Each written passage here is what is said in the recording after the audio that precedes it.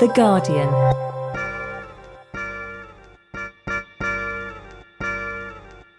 Hello and welcome to the Guardian Books podcast with me, Sian Kane. And me, Claire Armistead. The show may sound a little bit different today as we are all recording remotely, so bear with us for the next few weeks, or maybe even months. We also want to hear directly from you, the listeners. What are you reading while self-isolating around the world? Let us know by dropping us an email at books.podcast@theguardian.com. We know there's a world of readers out there, and we'll aim to reflect it by featuring your suggestions. This week, we return to life before lockdown in a discussion with Toby Ferris about his pursuit of the Dutch master Pieter Bruegel. But we'll focus on the current moment later in the show, when we talk to bookseller Sam Fisher and Hay Festival director Peter Florence about the resourceful ways people in the literary world are dealing with the fallout from the pandemic. Toby Ferris was 42 when he decided he would track down the 42 surviving paintings by the 16th century Dutch master Pieter Bruegel. Bruegel is famous for the brimming humanity of rustic paintings like The Fall of Icarus. You probably know it even if it doesn't come immediately to mind. It's the picture with Icarus's legs disappearing into a bright green sea in the background, while in the foreground a ploughman and his horse go about their business. As Ferris travelled between London and Vienna, Darmstadt and Detroit, he found himself face to face with questions of art, fatherhood and mortality. When he came to the studio, Richard began by asking him how he came up with his plan to confront the singular images Bruegel has left behind. I was working on a website called Anatomy of Norberton, which was about Italian Renaissance art, and it started to drift into Netherlandish art. And at a certain point in about 2012, I found myself looking at a Bruegel image and thinking, oh, that's Bruegel. I think I know some other Bruegel, and looking at the Wikipedia page and just being struck by how many of them were these sort of iconic, such well-known paintings, but not.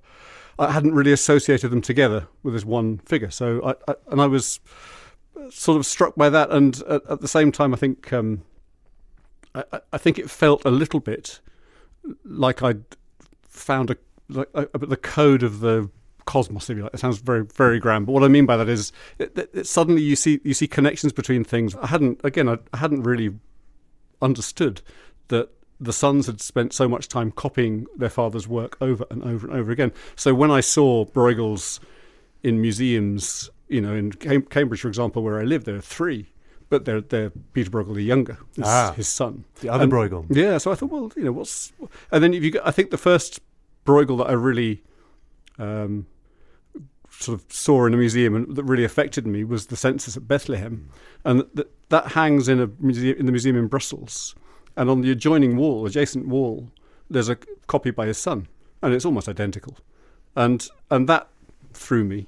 And so I realised, okay, there's good Bruegel, there's bad Bruegel. So I'll look at the good Bruegel. But you can't detach them. And he's a very good copyist, the son. And he also copied paintings that we no longer have. There are examples of copies that clearly model on his father's work, but we don't have the original anymore. So it's a huge, documentary terms, it's hugely important as well. You talk about a vast singular object that spans the world. This Bruegel object, a fascinating way of thinking about this oeuvre. Yeah, that's. I mean, if you kind of bash them all together, I think I spent quite a lot of time working out what the total area of this thing would be. The surface area, the thing. They seem to belong together in a way that paintings by other artists, which of course belong, Titian, for example, they belong together, but Bruegel's could almost be this one space, almost, take a couple out, that sort of copious world, village world, they have a sense of, I always think of Richard Scarry. I know you've read Richard Scarry. The busy world. Busy world, yeah, and a busy town. And you have these little tiny vignettes all over the place that you have to follow. And Bruegel, there's a sort of continuum. It's like turning the page of a Richard Scarry in a way. All these kind of very familiar and slightly peculiar objects in the world. So it's like in Richard Scarry, you get the gherkin lorry is driven by a pig eating a gherkin, and it's in the shape of a gherkin, and there are gherkins flying out the back. That's not a million miles away from Bruegel. And I think that probably, at the time this project. I started thinking about this project, 2012, my children were at Richard Scarry kind of age. I think I was spending a lot of time reading, Busy World and all that stuff. Yeah, because, I mean, the Bruegel object is now distributed in space with his paintings dispersed around the world, between Vienna, London, Darmstadt, Detroit. But it's also distributed in time. You're seeing his work as you go around. You're seeing his work in patchwork fashion. So is that kind of Richard Scarry element? Is that one of the things that comes through? I hadn't considered that, the sort of page-turning element of the coming through, going through the work. But it was curious because the first thing I did in 2012 when I realised, God, this is just great. I really want to get to know this stuff. And I bought a huge, absolutely enormous book by a very eminent Bruegel scholar called Larry Silver. It's an enormous book of brilliant reproductions. And I started going through this book, and I obviously I looked at them all. I got to know them all very well. And then I started travelling around to see them. But I sort of, by the time I got to the end, the last one I saw, in brackets, actually it wasn't quite the last one, we can talk about that as well if you like, but the last one I saw was the end of the last journey was the Hay Harvest, which is in Prague. And it was one that I hadn't really thought about at all, to the point where I went to see it. It's on its own in a room in the Lobkowitz Palace in Prague. And I went in there and I sat and looked at it for an hour, and it was extraordinary. And the sense of discovering it was almost as if it was the first time I'd seen it. That sense of freshness and just examining the detail for the first time. I was struck by your suggestion that the mad behaviour of the people in his proverb paintings would start to look a bit less crazy, a bit more human, with the addition of a bit of context. I'm wondering if Bruegel's working in a kind of pre-Shakespearean world where the characters are kind of stock characters with no inner life, where they're just merely the butt of a joke. Well, yes and no. I mean, I think you're absolutely right to connect it with Shakespeare, to connect it the other direction with Rabelais, this very theatrical world. In fact, that sense that he lived in a world that expressed itself also in Antwerp in 1550, 1560, that expressed itself in the popular theatre, and they would have theatrical competitions between local villages and so on. And he obviously was bound up in that, and that was how he thought to some degree, and also the proverbs connect with that, as you say. But at the same time, he's clearly a painter who absolutely gets people, or I guess outsiders largely, but people in general, on their own terms. So, and the best example of that is the children, that you get a sense with Bruegel that he absolutely just got them on their own terms in a way that's quite modern, that you don't associate with other artists of that time. You talk about painting as a medium of exchange, imagining as you stand in front of his paintings that you and Bruegel are standing in a market hoping to strike a good bargain at a fair price and each go home happy. But I was wondering, what's in it for Bruegel? I mean, he's been dead for 450 years.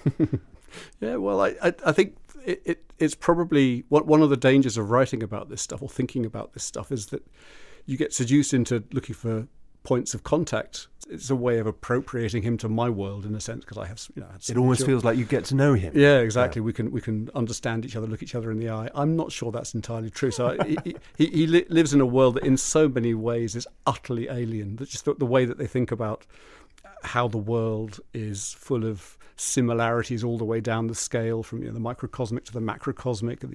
You cut a walnut and it looks like a brain, and therefore it's good. And all these similarities that the world is a book you can read. All of this stuff is utterly alien in a way, and worry about the fact that any art or any music or whatever it is you engage with, in a sense, you're imposing yourself on it. And again, I think I say this somewhere in the book, that I'm not really in this room to learn something about Bruegel. I'm here to impose my own patterns. And you have to think that any project like mine, and I suppose any book, or any, it has a sort of neurosis at its centre. It might be quite benign or small scale. I think it was in my case, but I'm conscious of the fact that the Bruegel thing emerged for me at a time where I was undergoing a pretty rapid change of identity from being a sort of feckless, kid who just spent my time in Europe and teaching and not really building a career or anything,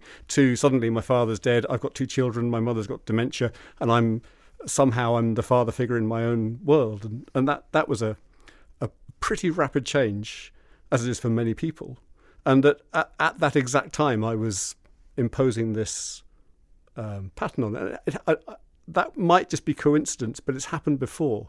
Standing in front of De La Griette, you lament the lack of a vocabulary for visual perception. So that standing there is a kind of noteworthy percept of ruddiness, as you say.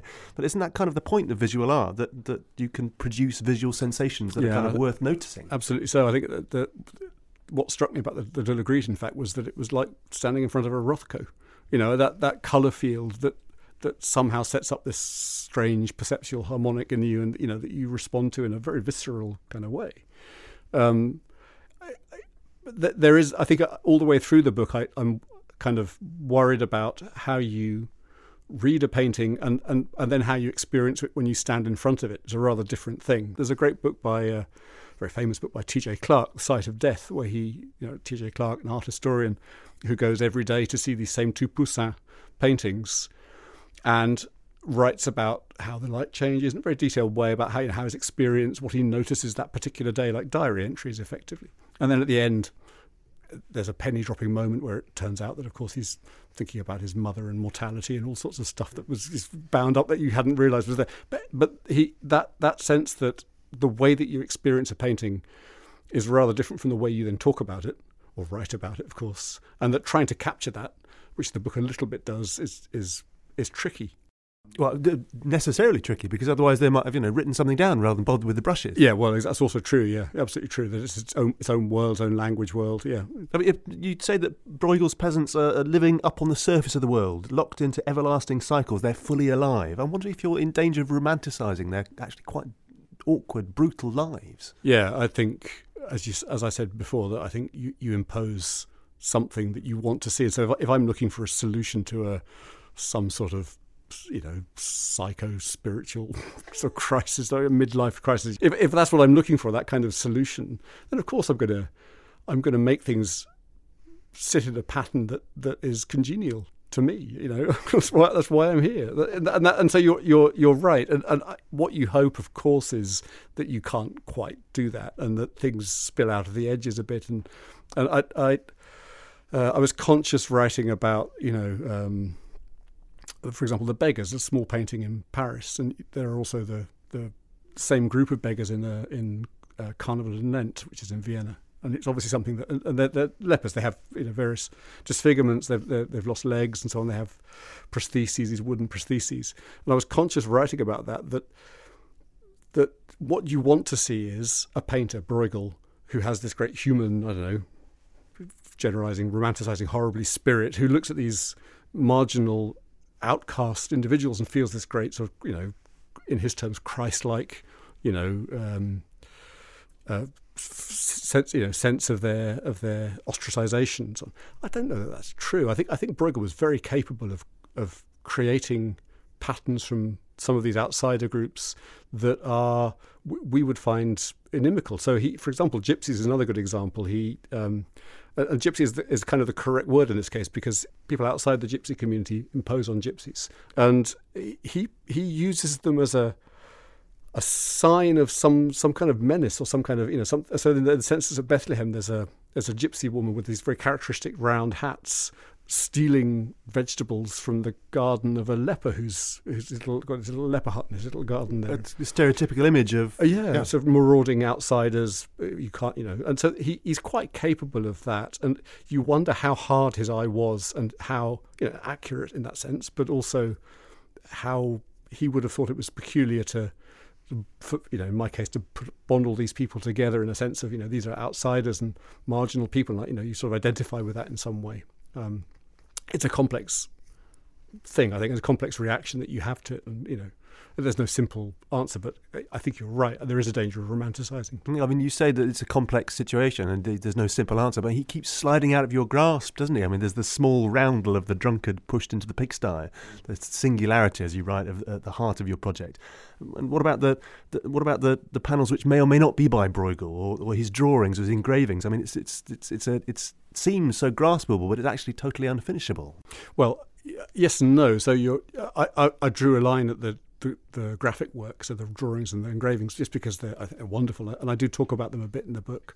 But they're often in private collections or collections to which it's difficult to gain access if you're not an art historian. I try to see some in the Albertina, the drawing museum in Vienna. But they said, no, come back and we've got an exhibition in a year, come back and look at them then. So that's fine, fair enough. But so I drew a line there. But the Bruegel catalogue is in fact extremely stable and extremely well documented, partly because he did it himself. Almost every painting is carefully signed and dated. And attribution, you're right, that around the margins there are some that might or might not be by him, but very few. If you compare it with Bosch, for example, or Holbein, where there is school of or workshop of, or attribution is discussed endlessly. It just isn't the case with Bruegel. You get a sense that it's quite a tight thing. So of course I made arbitrary, I put arbitrary boundaries around it, but there's only really a small handful that. But there's a little blurring, a fading, nevertheless. You speak about standing in front of the hay harvest in Prague. You ask when you'll be done with looking, and I guess, again, isn't that kind of the point of art, or at least art that's any good, is that you're never quite done with looking? Yeah, I think that's part of how it got hitched into a project, in a sense. And as I say, that's not the first time I'd done that. That the website that I still work on intermittently, Anatomy of Norbiton, about Renaissance Italian art mainly, is this ongoing, unending, because I've already got up to the letter T. It's alphabetized, and I think I'm about to do a page in U for the first time. So it's this non-ending kind of thing, but it's a way of trying to grapple them into some meaningful structure. And a book is a finished object. A book is, like it or not, at some point you deliver the manuscript. You in a way, the book is a way of yoking all that experience together and making it, giving it a certain shape. But maybe that's kind of part of the problem of a project like this, of a book like this in a way, that it necessarily ignores some of the messiness of the world around it. Yeah, I don't know that writing is necessarily tidy and art is necessarily messy in that respect. I think, good writing, if you engage properly with something, can also have these messy fractal edges, and so that, I say it's a contained book, but then a painting is contained within its frame and whatever it is. So perhaps, you hope that you capture something of that the irreconcilables in between the experience and what you know about the painting, or between different paintings, or between readings of paintings. That something of that will inevitably creep into a book. A book, I'm struck, is quite a big thing. So it is bigger than you realise when you have to grapple with every single detail. So maybe there's it does kind of come towards a point of contact in that sense with the art and the sprawliness of the art. No, you say that it came out of some sort of midlife crisis in a way.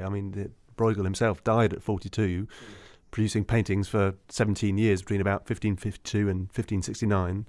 Does that kind of productivity, does that kind of brief career of amazingness make you feel a little bit like you're living on borrowed time? Oh yeah, absolutely. I'm 50 now, and I've just sort of plopped out one book and there it is. And now I think, well, maybe I've got another one maybe on the go, but oh God, time is so short. Yeah, definitely. I think that I was working on stuff before, and I had the website. I also wrote books that novels I couldn't get published in my 20s, that kind of stuff. So I have been working on it for a while, but he was working on paintings for even less time than that. It was about 9 years, because his graphic art started in the 1550s. He didn't really. The first attested art panel is 1557. Then there's a 2-year gap, 1559. So it's about 8 or 9 years, and an extraordinary assurance that he had working in paint at that point. But he was. I'm not sure I want to compare myself with Bruegel, or worry that I'm not somehow as productive, or. I guess maybe you resist comparing yourself to Bruegel, but I wonder if this book is in some sense also an answer to that empty diary of your father's as well. Absolutely, yeah. I think that so the story is my father decided to write his memoir. This is in 1979, which incidentally was a year after his father died, and that was a peculiar relationship which I never really fathomed. But he sat down, he decided to write his memoir, and he wrote one line, which was something like, "It is said that in every life there's one book, and this is mine," some cliche sort of opening. And he would have had a couple of whiskies and sat down and done this, and this huge desk diary, absolutely enormous thing. And that was it. And then it was on the shelf in our house for years. I still have it. And the sense that he was, a man of blank pages, and I don't mean by that he didn't have lived experience. Of course he did, but I know very little about it. And my brother and I have talked about this. That the sense that he, it's also generational, I suppose, not just personal, but that he wasn't someone that talked about except in the most anecdotal, or if he had a few favourite anecdotes, he got drunk, he'd have a few whiskies and the same anecdotes would come out. But that sense that life for him never really quite, coalesced in the way that it could have done, or he would like it to have done. I think this is definitely a response to that in some way. It has to be, that's why he finds his way into the book so much. Inevitably, he's there. He pops up here and there, and it's clearly on my mind that this is something I'm dealing with. And part of the whole, there's also the character of Dan as a person, but he's in the book, I suppose, a character.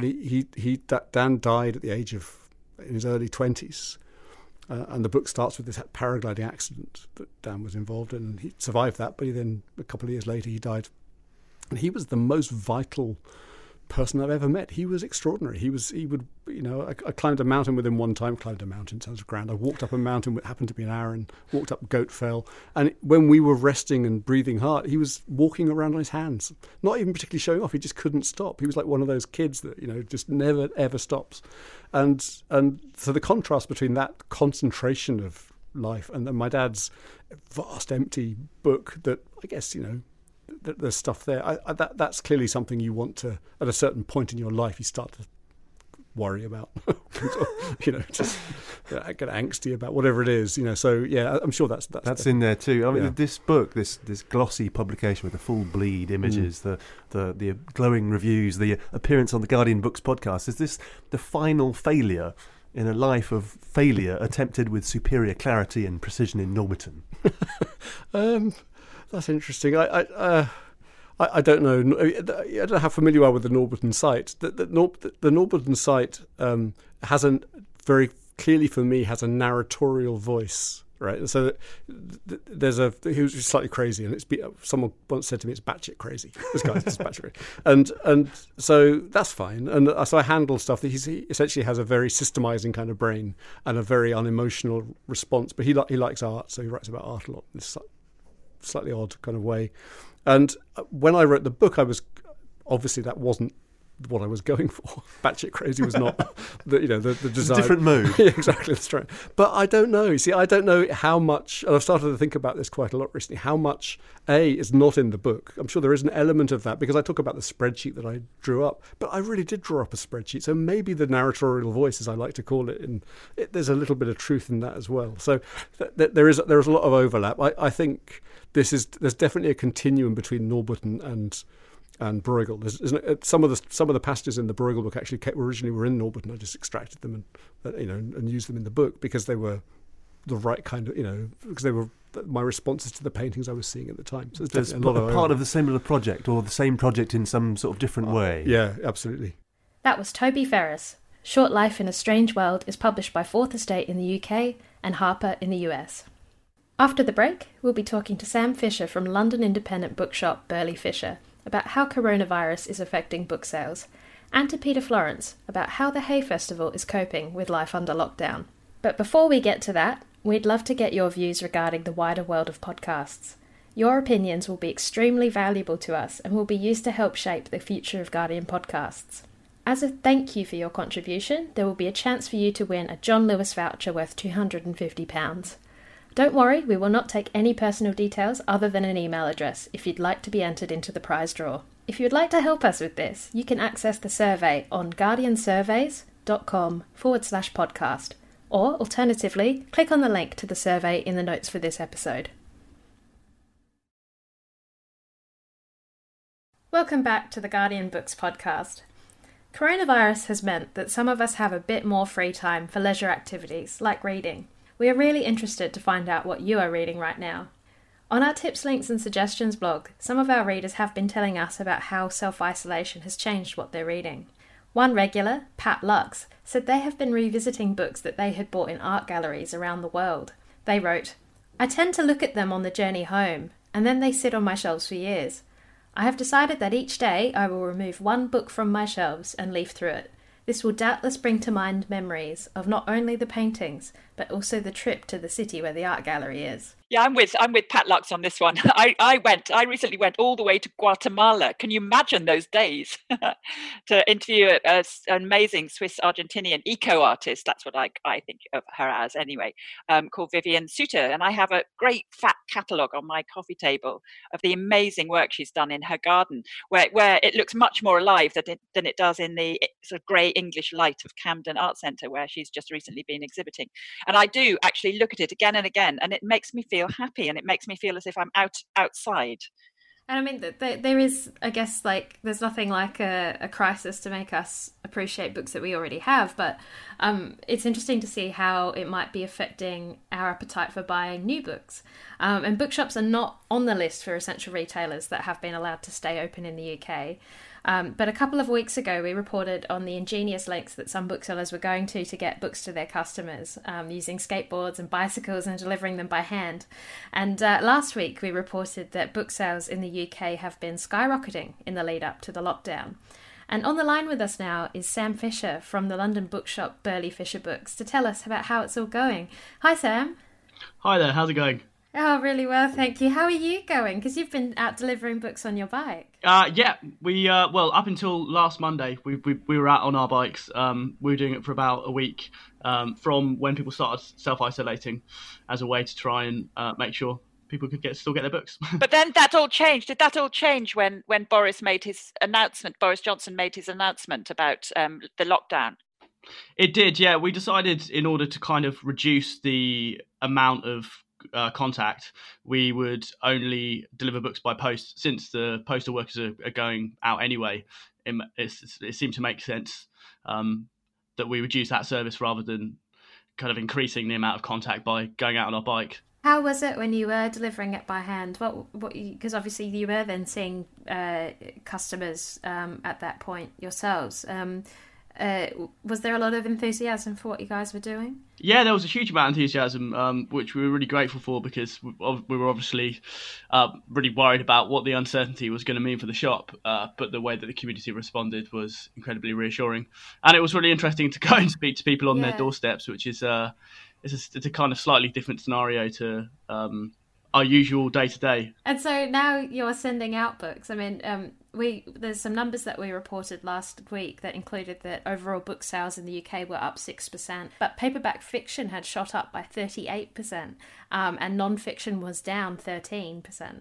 Have you noticed any trends in what people are buying at the moment? I think definitely fiction has seen a huge spike. People are looking for escape from their confinement in the stories that other people have written. So I think long books as well.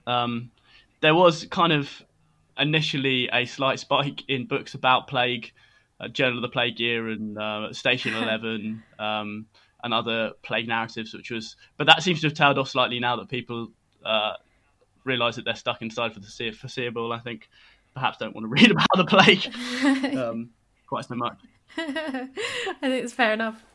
We think about the books going out to customers, but what about the supply line to you? Are you having problem getting books into the bookshop?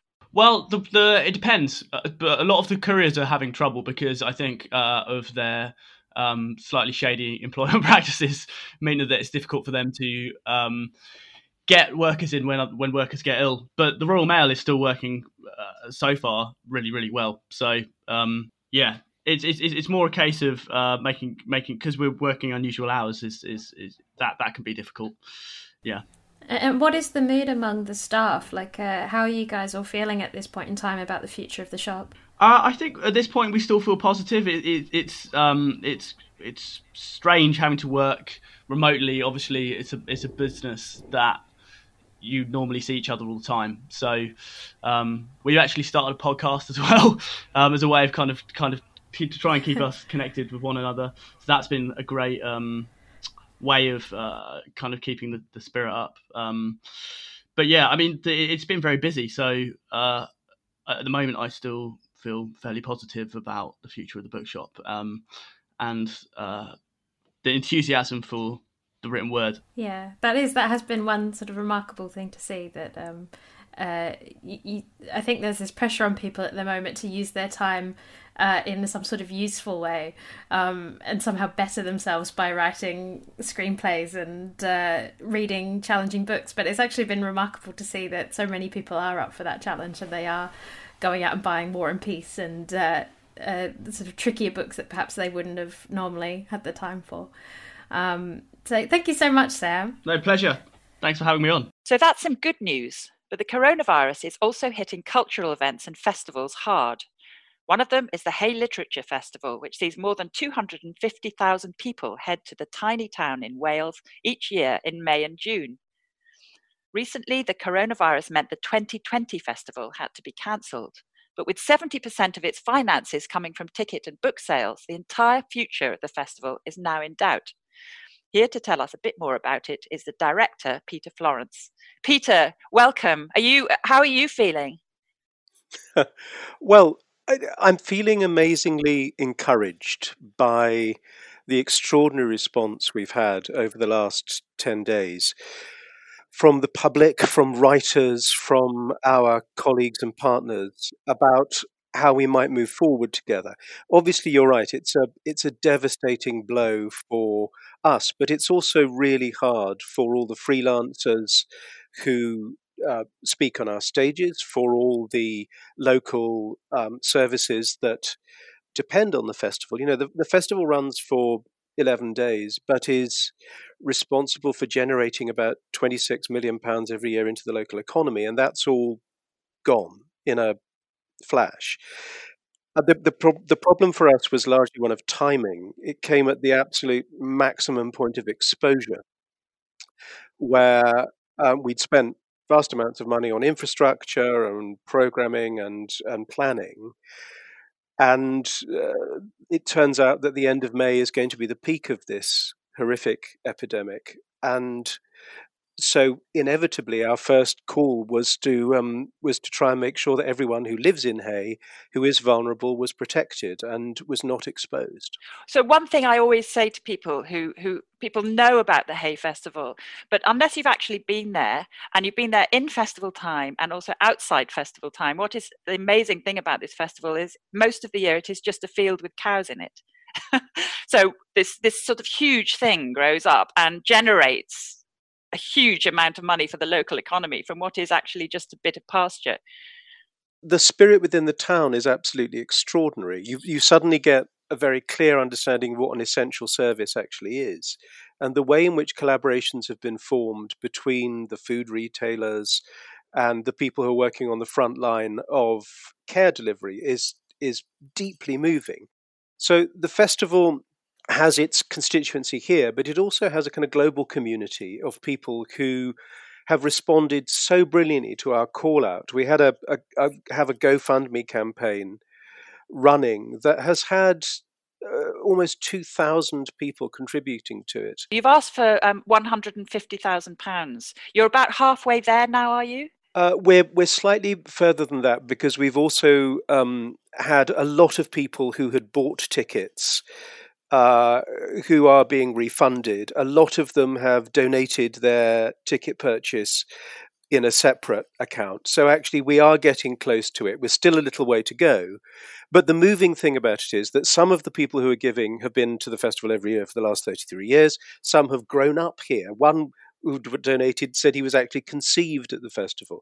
There are a bunch of people who've never been who say, I'd like it to be there in the future, which is incredibly moving. And that's an amazing obligation that we have as an organization to meet up to that amazing generosity and commitment that people are showing. So you have expanded internationally over the years, and you have, I think, is it 8 festivals now? And I noticed that on your website that you Croatia, which is only, it actually overlaps with the Welsh festival slightly, is still going ahead according to your website. Are you hoping to keep the international offering going? We're about to announce the postponement of Croatia. We're looking at the moment at Mexico and Segovia in September and Peru in November, and then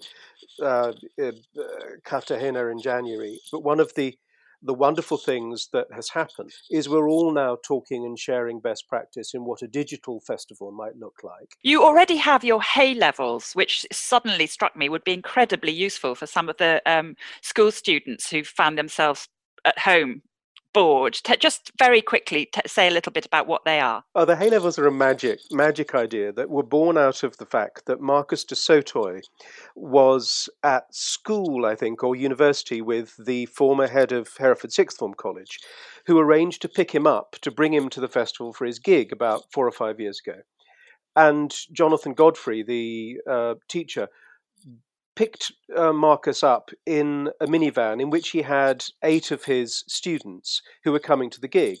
Marcus gave them an impromptu masterclass in the back of the minibus. And then we thought, how do we replicate that for pupils who don't happen to be in the back of that minibus? And Marcus and over 600 other academics from every discipline have recorded little 3-minute films from every subject, from history and economics and social sciences to math, physics, chemistry, biology, geography, history. And they're talking about A-level and GCSE syllabus work.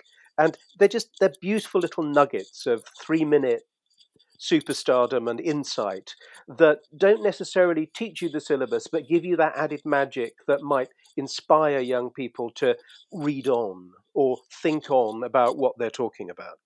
A great resource and easily findable on YouTube. And the Hay Levels name is quite cute and easily recognizable. Peter, thank you. And that's all for this week. Next week, we'll be talking to Greg Jenner about our obsession with celebrities. Don't forget to let us know what you're reading right now and how you're enjoying it. Drop us an email at books.podcast@theguardian.com. But for now, from me, Sian Kane. And me, Claire Armistead. And our producer, Esther Opoku-Jenny. Thanks for listening, and goodbye. For more great podcasts from The Guardian, just go to theguardian.com/podcasts.